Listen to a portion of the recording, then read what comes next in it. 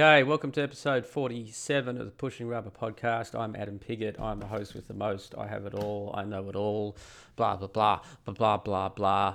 And I have a cold, which I got from the good wife who has been sick all weekend. And so I looked after her. I cooked her soups. I got her ice creams. I put movies on for her to watch while she lay on the couch. And she's a very good sick person. No complaining.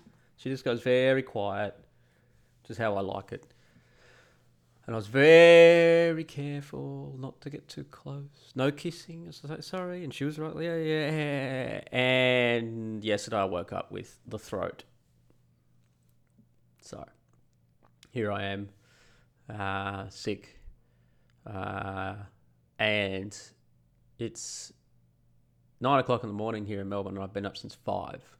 You'd think that when you're sick you'd sleep in, but I just wake up and my whole head is congested and I got to get up, and that's it. I've been up and I've just been surfing the interwebs to see that the FBI director, Trump fired James Cooney, whatever his name is, the FBI director, about 10 minutes ago. That's pretty hilarious considering the Democrats were calling for him to be fired before the election. What are they going to do now? How are they going to run it? Even last week, I think the Democrats were blaming Cooney for Hillary Clinton losing the election, and now Trump's fired him. Oh, man. Okay. On Trump, look, there's been a lot of, stuff. A lot of people lost their brains on the alt-right thinking that Trump had betrayed them on the Syrian missile, 50 missiles into Syria and all this. And now the budget's come through in the States and there's no, Ann Coulter's thrown a wobbly and said that Trump's not a miracle worker, and he's learning on the job. He's learning on the go. The one thing I said as soon as Trump got elected was, right, I'm just going to sit back and watch the first year, man.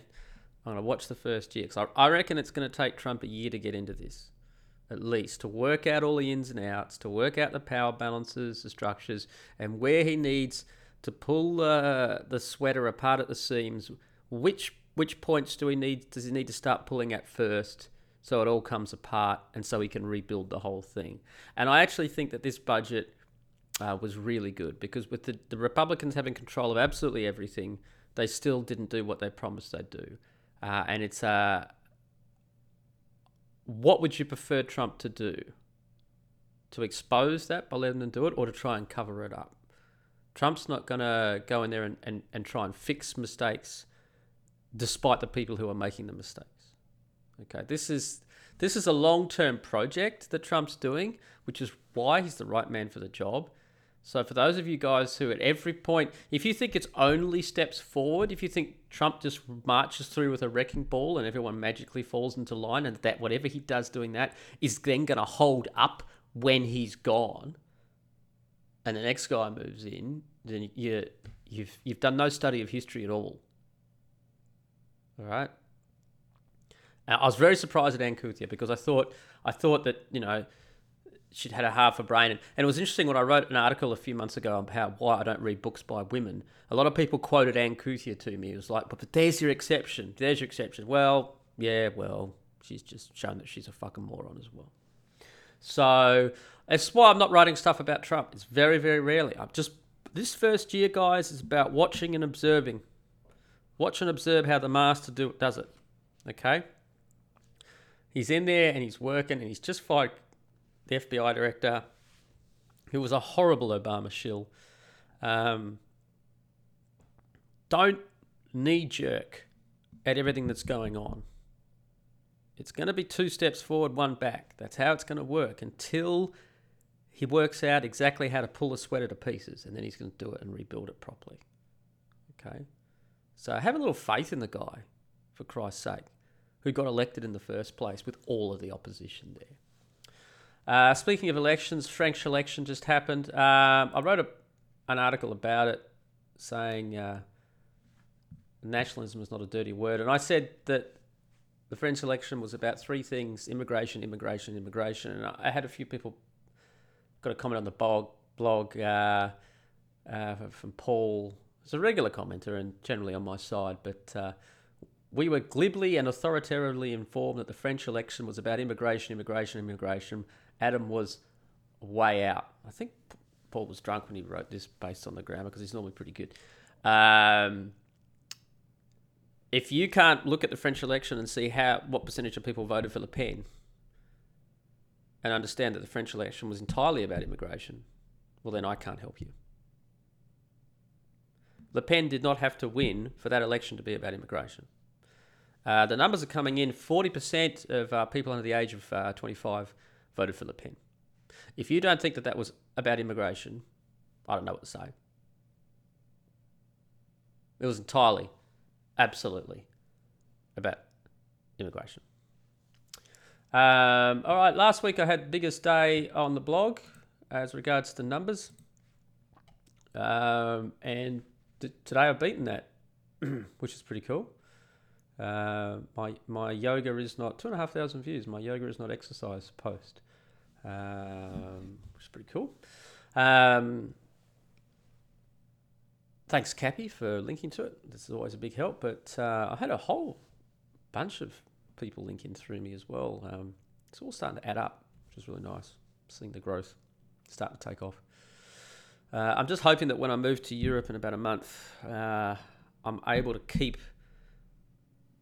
it moving, because the blog actually did drop down in January when I was over there on holiday. But I've just got to try and keep my head in the game.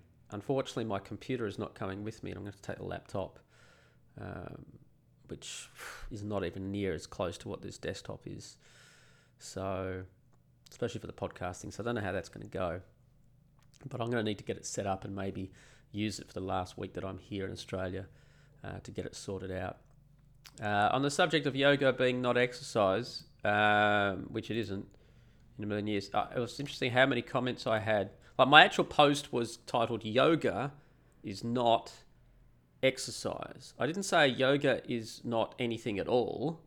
I said yoga is not exercise. And then I'm getting comments from David. I started Bikram yoga a number of years ago, and I tell you how good it was for me, blah, blah, blah, blah, blah. And he told you about all the stuff that it helped him with flexibility and stretches, and he's able to do other stuff better and blah, blah, blah, blah, blah. And that's all great, man, but it's still not exercise, which was my entire point. Then Dano, got to disagree with you. I went to a hot yoga class with the wife and thought I was going to die. My Fitbit showed a heart rate 160 before the sweat gushing out from every pore of my body interfered with a monitor. I was thinking I lift weights 3 or 4 times a week and do cardio. Other days I'm going to die in a yoga class in front of my wife and a bunch of women who are 20 years younger than me. Hot yoga is not yoga, man. If I play chess in a sauna, I'm gonna have the sweat gushing out of every pore of my body as well. Doesn't make it exercise. This is why they have to do stuff like hot yoga. I tell you what, we'll do hot yoga with the temperature turned up and it'll be a workout. No, it won't. You fucking morons. If you sit outside in the sun and it's 50 degrees Celsius, you're not exercising, but you'll be dead in a bit. Fucking hell. I mean,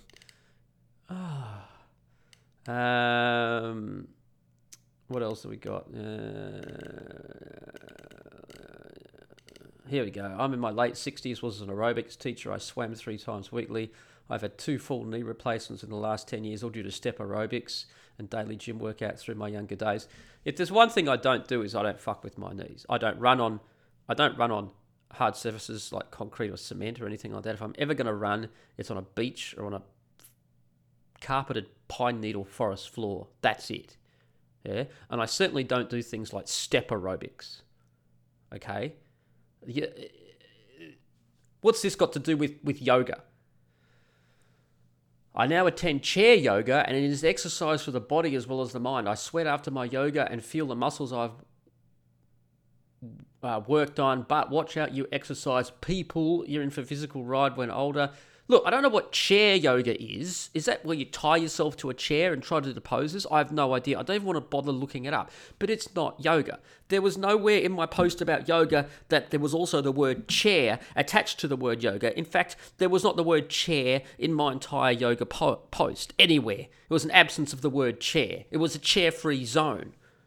I don't know what chair yoga is, but it's not fucking yoga.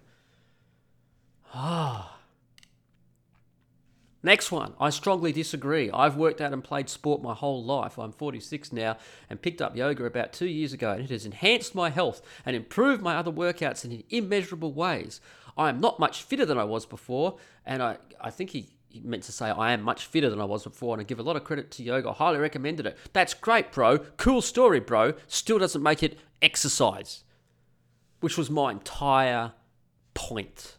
I mean, this is just... Go back, go, click on it, read all the, read what I said in my article, and read what all these people come in, better, yeah.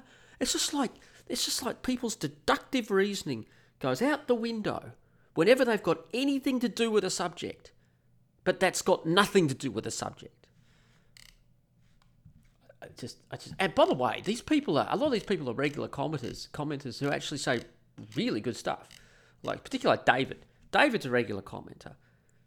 He's put a lot of good comments on my blog, but come on, man. I mean, really.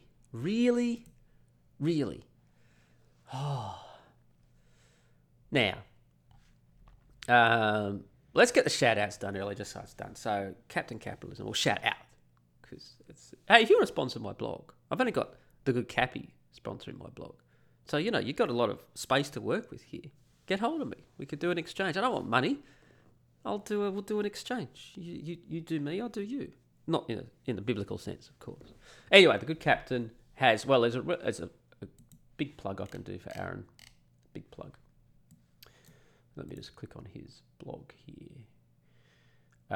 He has a new book out, which he's calling an essay, because it's only 140 pages, which is about twice the length of anything written by... Mike Cernovich, or it's Cernovich, it's Italian, that's how you pronounce it, dickheads. It's about twice the length of anything written by him, and he calls them books. So, Aaron, you can probably call it a book, man. It's about, it's basically he's trying to bring in, I think, new readers. So he's covering different areas, but he's saying the same stuff that he said before, but in a different context, in this case with retirement and planning for a retirement system and how it works out. And he's saying about 50% of the stuff will be material you're already familiar with. I like the cover too. I think he's done a good job on the cover. I don't know who the dude is. It kind of looks like Adam Smith. Well, I'm not that familiar with American politics, but I think it looks Adam Smithy. I'm looking at that, and that's the name that's jumping in my head. Ding. So check out Aaron's new book. It's available on...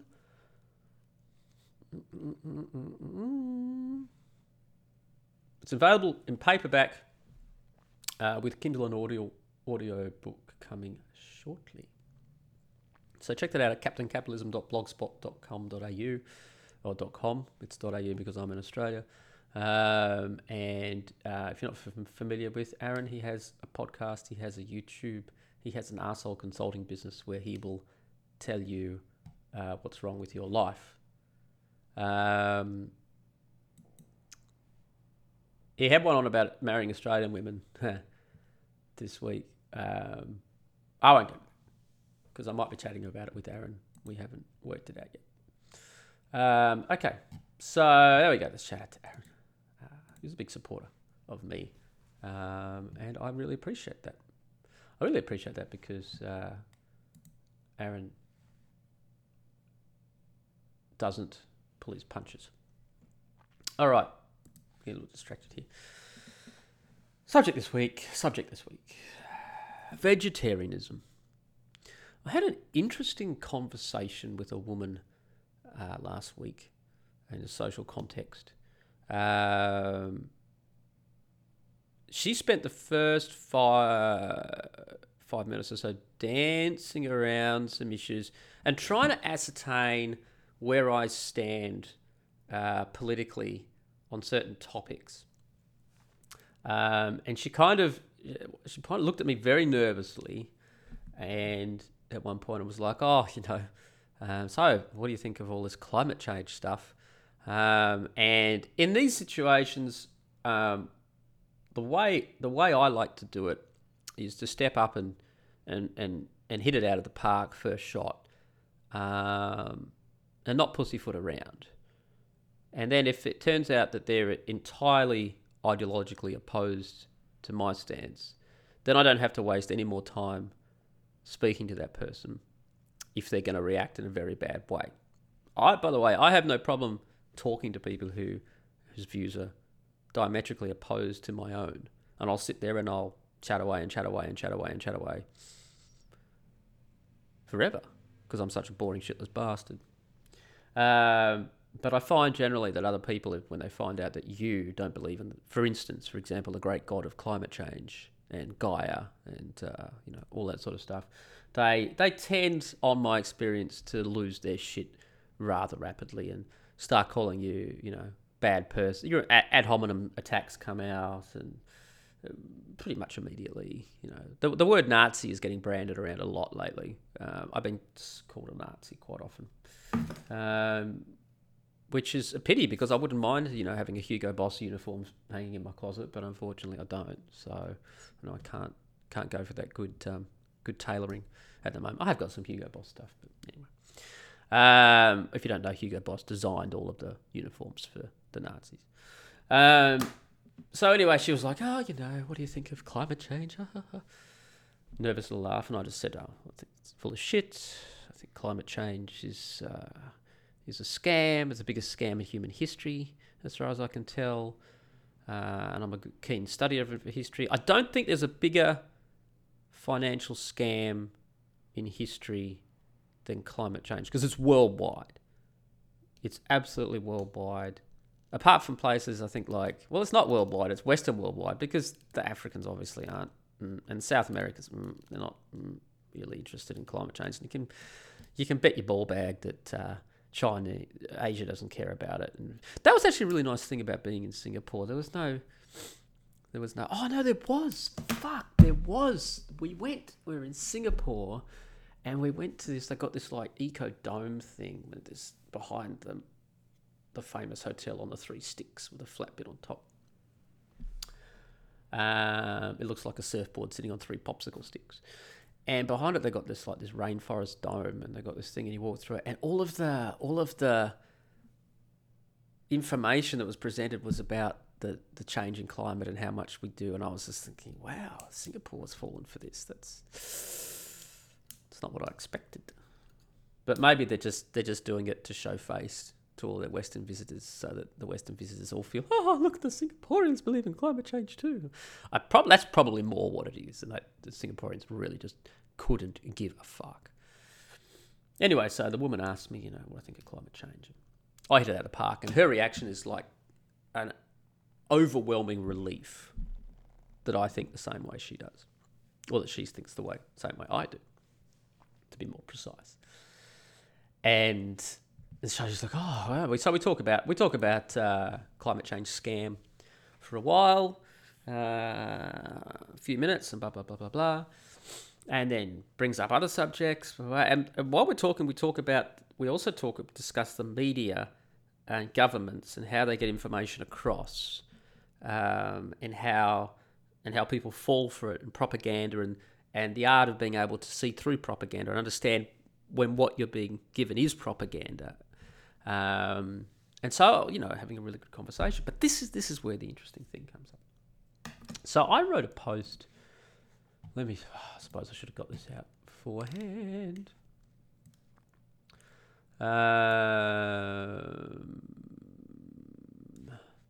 I wrote it about diet. Might have been after the...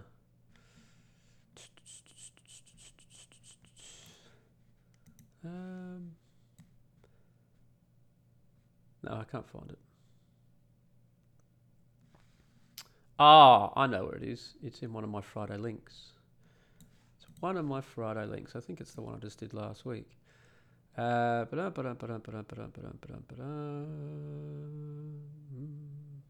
Okay, hey, guess what? So-called scientists lied to us for about 60 years about cholesterol and heart disease and everything because they got paid some lousy money by a sugar industry funding group. And the only reason this finally came out is because the scientists in question are dead. Harvard scientists, by the way. So the old, you probably remember from school, the old image of the heart and the valves and the tubes kind of being like a pipe, and the fatty deposits and cholesterol build up on the artery walls, and then eventually the blood can't get through and heart attack and you're dead. Well, apparently that's false. And apparently cholesterol doesn't do this at all. And neither does saturated fats, believe it or not.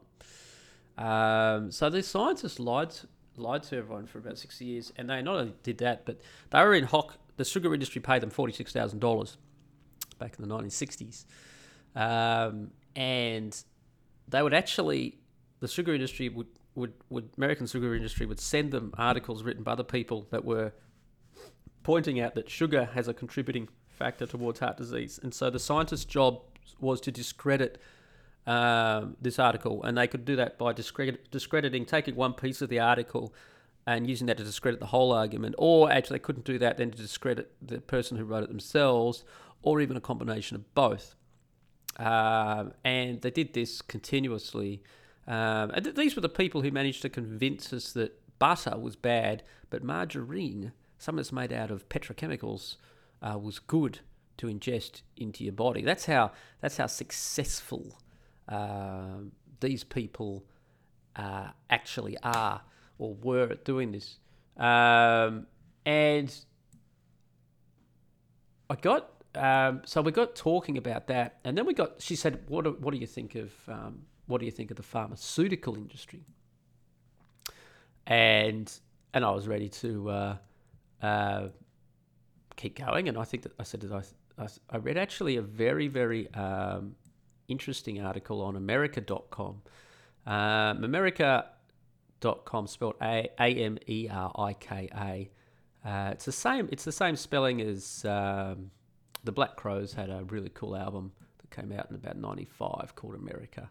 It was a really cool album cover too, with it was just like a close up of a woman wearing a very, very, very slim bikini, and she hadn't shaved her pubic hair for a while, and the bikini was an American flag.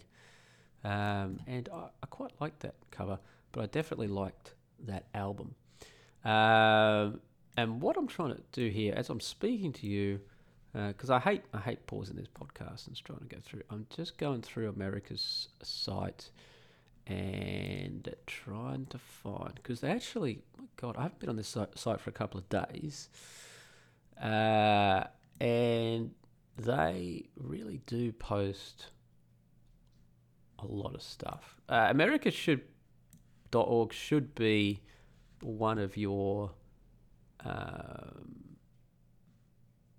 go-to sites for this sort of stuff. They've had a whole lot of posts here because of the French election. But I'm still trying to find. If it's not on this page, then I'm just going to have to remember it, which is, it means I'll have to use my brain, which is not nice. I don't want to do that, but let's have a look. It might be this one. If it's not that one, bear with me. I'm sorry about this. It's not that one.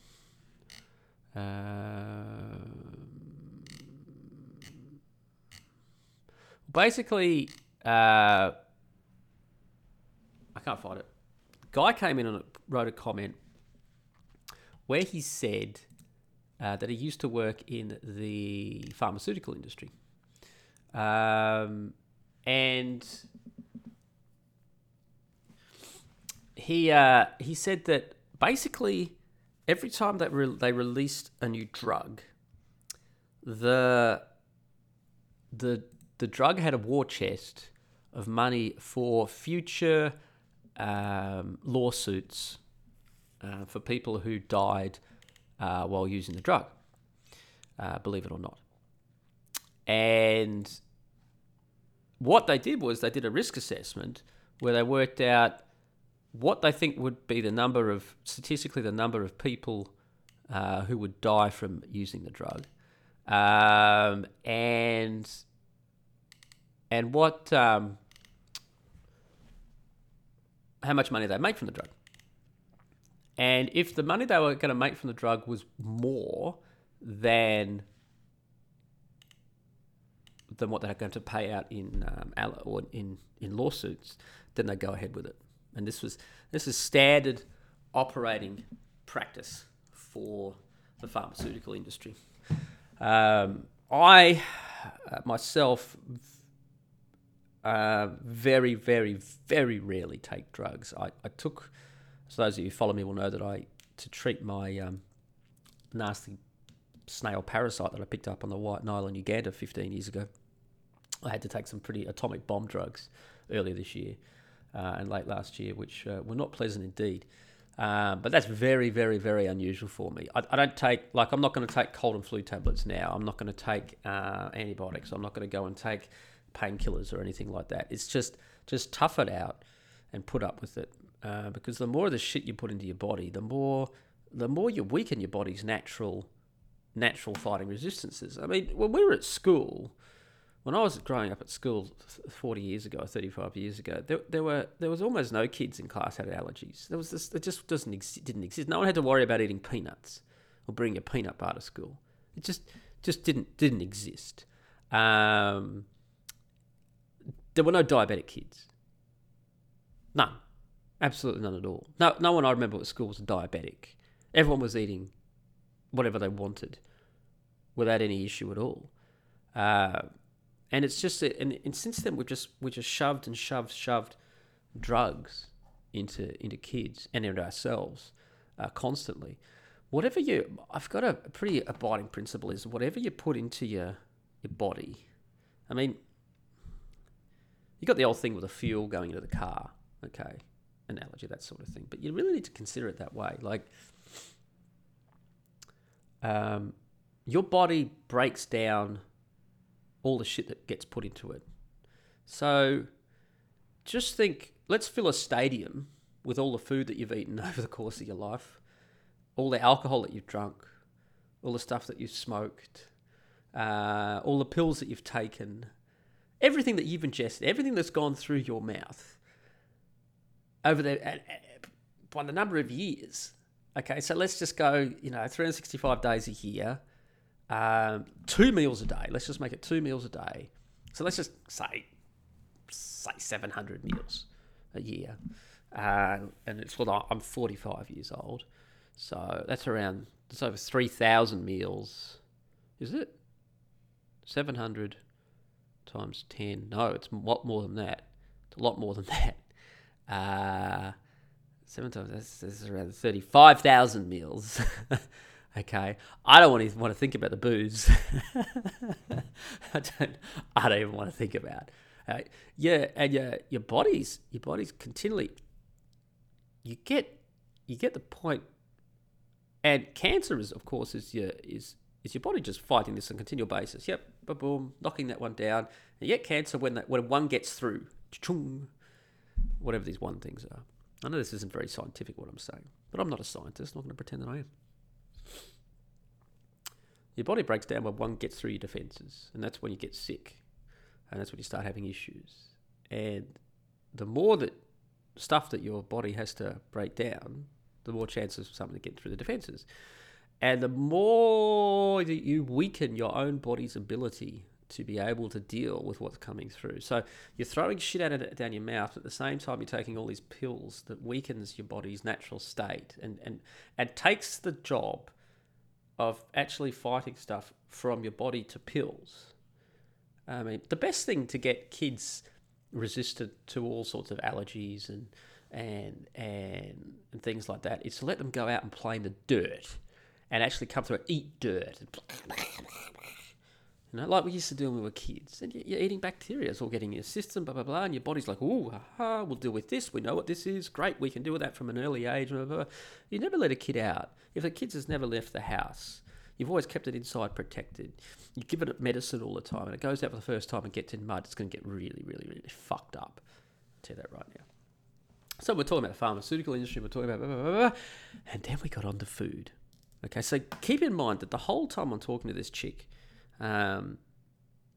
intelligent, open mind, able to rationally and logically, rare for a woman, determine what was propaganda, what wasn't, thinking for herself, blah, blah, blah. She's got a couple of kids. We're all agreeing on everything. And then we got to food, because I was telling her about this link with this scientist and blah, blah, blah.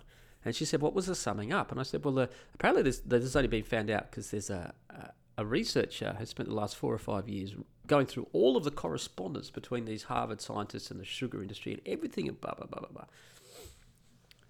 And their advice is, look, people have only started getting really sick since the government started telling us what to eat.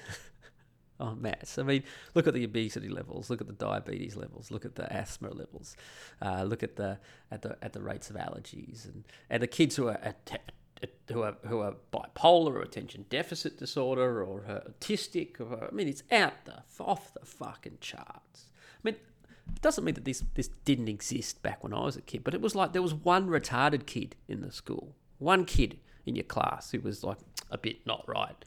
That was it. But now it's like a matter of course. So the advice from these people who've debunked all this research is, look, eat real food, whole food, and walk for about 20 minutes a day for exercise, and you'll be a lot better off than any government program. And she was like, oh, yeah, that's it, yeah. And I said, so, real food, that's like, I told her what I'd had, what I'd normally cook. And I eat, my wife and I eat a lot of meat, a lot. But it's real meat.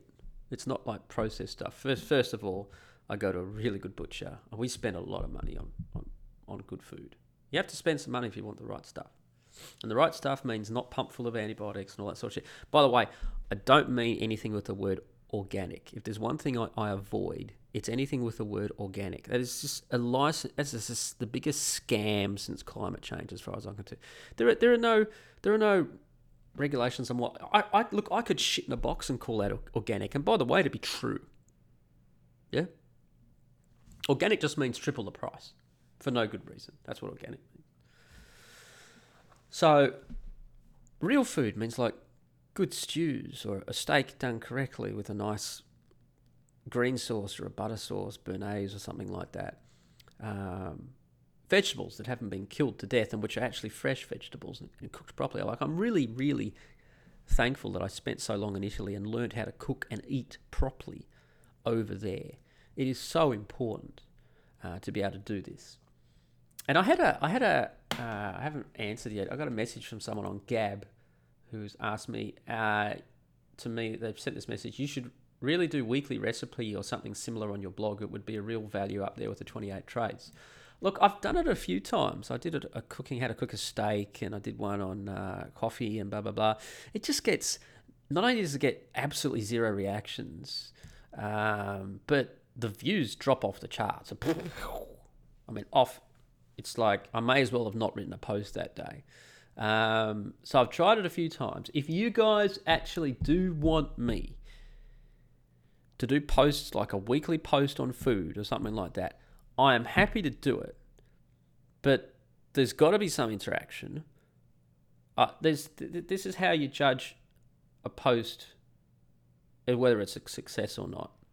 How many views it gets, how many times it's been disseminated around the interwebs, and how many comments it gets. Okay? How many times, if you provide links in the post, how many times have those links been clicked on by your viewers? Because I can track all this stuff. Like if I've had 1,000 people view a post, and I've got a link in there, I'd expect that link to have been clicked on 50 to 100 times. If I get 1,000 people come in to view one of my articles that say Aaron Clarey has posted up on his blog, then I would have expected for 100 people to come through, then about 10,000 people have viewed that link on Aaron's blog. So you're able to gauge the traffic. But not only that, but also about how many links they had at the same time. Because if Aaron puts up a post with 4 links in it, or it's just mine, then you've got more concentration of information, that sort of stuff. So I can easily tell whether or not a post is effective or not. And the times that I've done them on cooking or food or anything like that, the viewer rates are not only not there, they're not even close. And yet I've had multiple people, I just had one this morning, multiple people ask me to do this, and yet they don't get the support. So look, if you guys want me to do this stuff, I will, but it's got to be worth the time. I'm not doing this blog out of the goodness of my heart. I'm doing it to sell books. So every time I have a big day, I sell more books. It's also good for my writing. It hones my writing technique and that sort of thing. But primarily, I'm not sitting down and spending all this time out of the goodness of my own heart. If you think I'm doing that, then you're on another planet. So back to this chat with this woman. So we're agreeing on everything, then we get to vegetarianism. And I said whole foods, and she was like, so it turns out she's vegetarian. And she backs up immediately. Up go the haunches. I'm just staying nice and calm and casual. But here was the really interesting thing.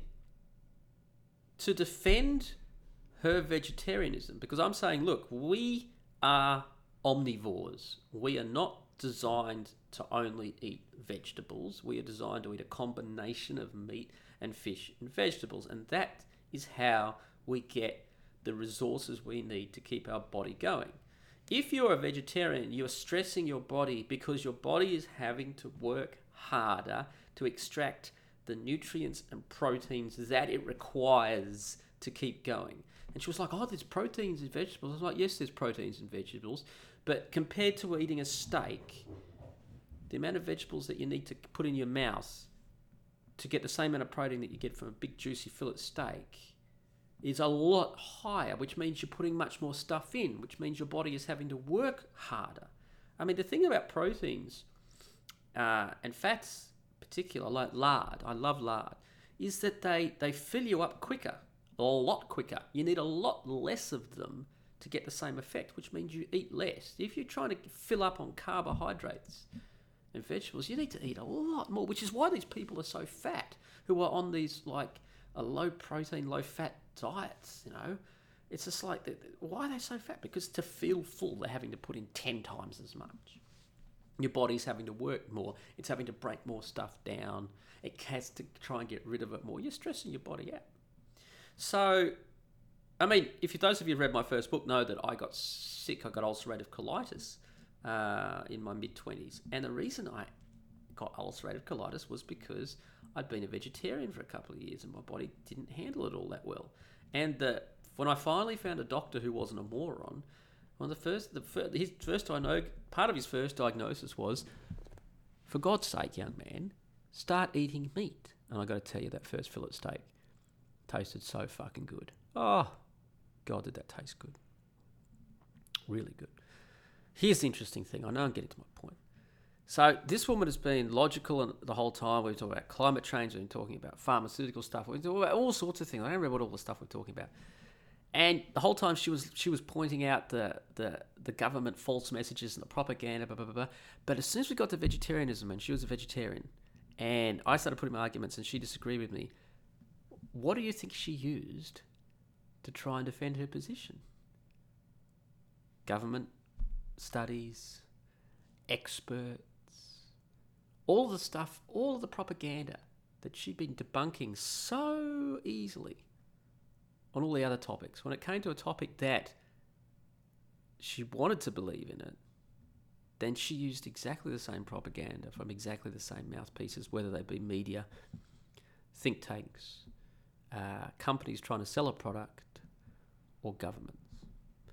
And I pointed this out to her, and she started to really struggle with this. Really, really, really struggle. And you could tell, and she'd bring up another one, and I'm saying, well, look, in any bit of information they're giving me, What I'm going to say is the person providing this so-called expert information, what are they selling? What are they selling? And every time she would look at it and go, oh yeah, blah blah blah. The funniest one that she came up with was she'd read a study that humans are designed only to eat vegetables historically. That cavemen only ate vegetables. Now, on the face of it, this is just such utter rubbish. First of all, how do we know that cavemen only ate vegetables? How do you know? And they go, oh, how do you not know? That's not the point. You're trying to sell something to me. You sell it. The onus is on you to give me the proof. Okay? You came in telling me that cavemen, for the majority of the part, their diet was vegetarian. Right? You sell that to me. I'm not going to sell it for you. And then I had a thought, and I said to her, look, as far as I'm aware, the only historical record we have of cavemen is what they've painted on walls of caves. And as far as I know, every time you see a cave painting, there's hunters sticking sticks in mammoths, or they're hunters sticking sticks in deers, or they're hunters sticking sticks in saber-toothed tigers, or they're hunters sticking sticks in, you fucking name the animal that they're sticking the sticks in. But as far as I'm concerned, cave paintings, I don't remember seeing any cave paintings of eggplants. I don't remember seeing any cave paintings of carrots. I just don't remember it. And when I said this, she had to laugh because it's just so ridiculous. Of course we're only seeing cave paintings of them hunting mammoths, because that's what they were eating, is fucking mammoths. Another thing is genetically, there were no such thing as carrots that were edible when cavemen were about. I mean, the apple was not edible 2,000 years ago. It was this tiny, tiny, tiny little fruit, but it's been genetically bred and modified by grafting. Started in China, apparently. Carrots were this like as tiny, tiny little things, but like dark purple or black. So they're almost completely inedible. The amount of carrots you'd have to get to feed yourself this is why I laugh at the same vegetarians who are against GM crops. What do you think all these vegetables are that you're eating? Do you think that this is how they turned out in the wild? So then the next thing she did was cruelty to animals. I'm just like, okay, well, all right, fine. So you want to go this route? I said to her, let's say we stop eating sheep. Sheep is gone. Let's say we stop eating pigs. Yeah, let's say the Muslims win. Let's say we stop eating pigs. You're not allowed to eat pigs anymore. So what's going to happen to all the pigs? The domestic pigs that we've got? Do you think people are just going to keep pigs out of the goodness of their heart and spend good money to feed these rather large animals that take quite a lot to feed? No. So what's going to happen to the pigs? They're going to die out. Sheep, I didn't want to use sheep because sheep are about the only example, I think, of one domesticated animal that wouldn't die out, and that's because we can use them for wool. Chickens? Do you think chickens are going to be around? Do you think chickens are going to survive out there in the wild now? They haven't got a chance in hell. There's no way. It's a symbiotic relationship. I've developed over thousands and thousands and thousands and thousands of years. It's a symbiotic relationship. They're around because we need them. And we're around because they need us, I suppose. It's symbiotic. Okay? That's how these animals have gone along. She wasn't convinced, but I could see that she was wavering. She was wavering in front of me, and I kept saying to her, that first steak that I had after being vegetarian for 3 years. I still remember it to this day. I do. I know where I was sitting. I know the sauce. It was a red wine jus that a friend of mine who was a chef. I went up to a friend of mine who was a chef. It was in Cairns, and I said, I'm giving up being a vegetarian. And he was like, oh my God. I said, what should my first meal be? And he was like, look, just let me handle it. And I still remember it to this day. To this day. I'll never forget that. Look, we are omnivores, people. You can put you in your body whatever the hell you want. But every vegetarian I know who's got older, they are the most unhealthy looking people. They look like they've just walked out of a Japanese prisoner of war camp. They're gaunt. And they end up getting riddled with cancer. Absolutely riddled. Whereas the guy who's smoking and drinking and eating blood sausage and bacon for breakfast every day lives to his 90 and dies in his sleep. This is how we're designed to eat. But the trick is you've got to put real food into your body. And real food means knowing how to cook.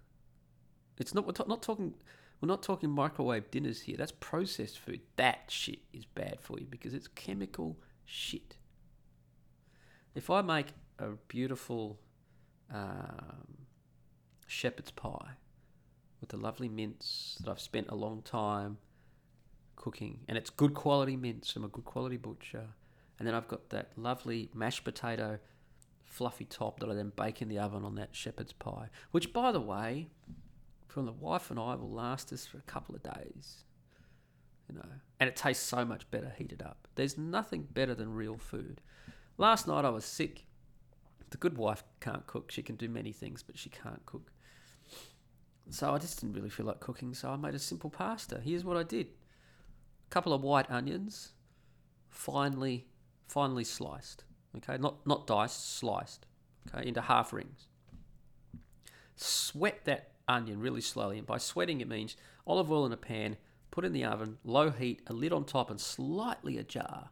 You just sweat that onion so it's for about 20 minutes. So it's almost melting. It hasn't browned. It's still close to white, but it's almost melting. It turns very, very sweet. It's amazing how sweet onion turns when you cook it in this way. Add to that a jar of anchovies. The traditional, brown anchovies. And what you do is you mash all that up together with some white wine, and you're creating like a thick paste that the anchovies all break down. Cook your spaghetti or your pasta. I prefer a long pasta like spaghetti or linguine. On the side. Cat, can you stop doing that? You little shit. Cook your pasta. At this point, when the sauce is ready, I generally just turn it off and cover it and let it sit while the pasta's cooking. Cook the pasta, pour it in, big knob of butter. You don't need any salt because the anchovies are so salty, but some pepper is really nice. Doof, doof, doof. Mix it up together on the plates. Lovely. Takes about half an hour, 35 minutes. It's no effort if you know what you're doing. And what do I have to have in the cupboard to prepare that? Not much. Lovely meal. I made it for people who've come over before. They love it. I got 50 recipes like that. If this is whole food, this is stuff that's fresh and good for you. The best time of the year for me is winter. Best time. I get to make my stews. Nothing better than a good lamb stew. Really, really nice lamb stew. Lamb in particular. But you have to know how to do it. You have to know how to seal the meat first and not overload the pan, because then it turns into all watery meat and it's not good. And then what to add to it and how to add. And once you know, it's not hard. But starting off, it's not that easy. Maybe I'll do a post about some cookbooks. Some really the best cookbooks that I have, and I can share those with you. Maybe that'd be an idea. Look, you let me know. Drop me an email. Drop a comment on this podcast. Drop a comment on the blog on this podcast, whatever you want. It's up to you, because I've tried this stuff before when people have asked, and it has gone nowhere. Okay? Absolutely nowhere. So, if you want me to do it, support it, and I'll do it. Okay? Don't be a vegetarian, because it's bad for you. It's actually bad for you. And the amount, by the way, to feed the number of people we have in the world right now, and they only eat vegetables, I don't think there'd be a tree left standing on the earth. Think how much protein is packed into a fish, and how easy it is for us to get that. All right? I always think of that photo, the satellite shot of Haiti. Haiti? How do you pronounce that word? And I think it's the Dominican Republic, and they got the border halfway in the islands there. Yeah? And the Dominican Republic, they got gas and electricity. So up to the border, it's in the highlands. It's all beautiful jungle, forested. And then you know where the border is. They don't need to show it, because on the other side of the border, there's not a tree standing. Literally. Complete devastation. Why is that? Well, because the Haitians need it for cooking and heating. So they chopped every single tree down. Go have a look at it on Google Earth. Check out the border between Haiti and the Dominican Republic. The same thing with vegetables. If we were only eating vegetables, there wouldn't be a tree standing on the planet. The whole planet would be fucking vegetables trying to feed everyone. It wouldn't work. And that's what they don't tell you. It's like the people who say, we should have electric cars. Oh, really? Really? Do you know how long it takes to charge an electric car? The top of the line Tesla shitbox that cost you $200,000, okay, with all of the absolute total upgrades at one of the Tesla's charging stations, takes almost 2 hours to charge.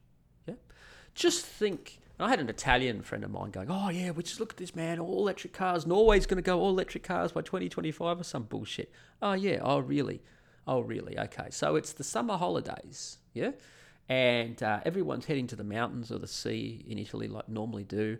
Like there's traffic jams on the freeways in Italy when on the summer holidays and the winter when everyone's going up for like New Year's Eve or Christmas or something like that. And at these times when you pull in to get some juice for your car, yeah, there's a line. But how long does it take someone to fill up their car and go in and pay? 5 minutes? 2 hours for the top of the range, by the way. Most of the electric cars take between 7 and 9 hours to charge with a 300 kilometre range. Now think about the number of cars on the road and think about the lines. The lines of cars waiting to charge. The only way you're ever going to achieve this, guys, is if most people can't afford to have a car. And the only people who have cars are the very, very, very rich. That's the only way. It'll go back to when the automobile first came out in the turn of the 20th century. It's just not going to happen. Unless we go back to being peasants in a feudalistic society, which is what the SJWs want, by the way. Look, I've spoken. I'm sick, and I've spoken now for 50 minutes. And I think that's a pretty darn good effort. Round of applause, round of applause. Yeah. I'd like to thank the Pope. No, I wouldn't. He's a cunt. All right. This has been Adam Peart. This is the Pushing Rubber Podcast. This has been the vegetarian episode. If you're a vegetarian, stop immediately and let me know about that first beautiful, juicy steak. Go to a really good restaurant, like a really good French or Italian restaurant. Book in and then say, I've been a vegetarian for this many years and I'm about to break it. What do you recommend? And let them take care of you and let me know how it goes and let me know how fucking wonderful that experience was. Bye-bye.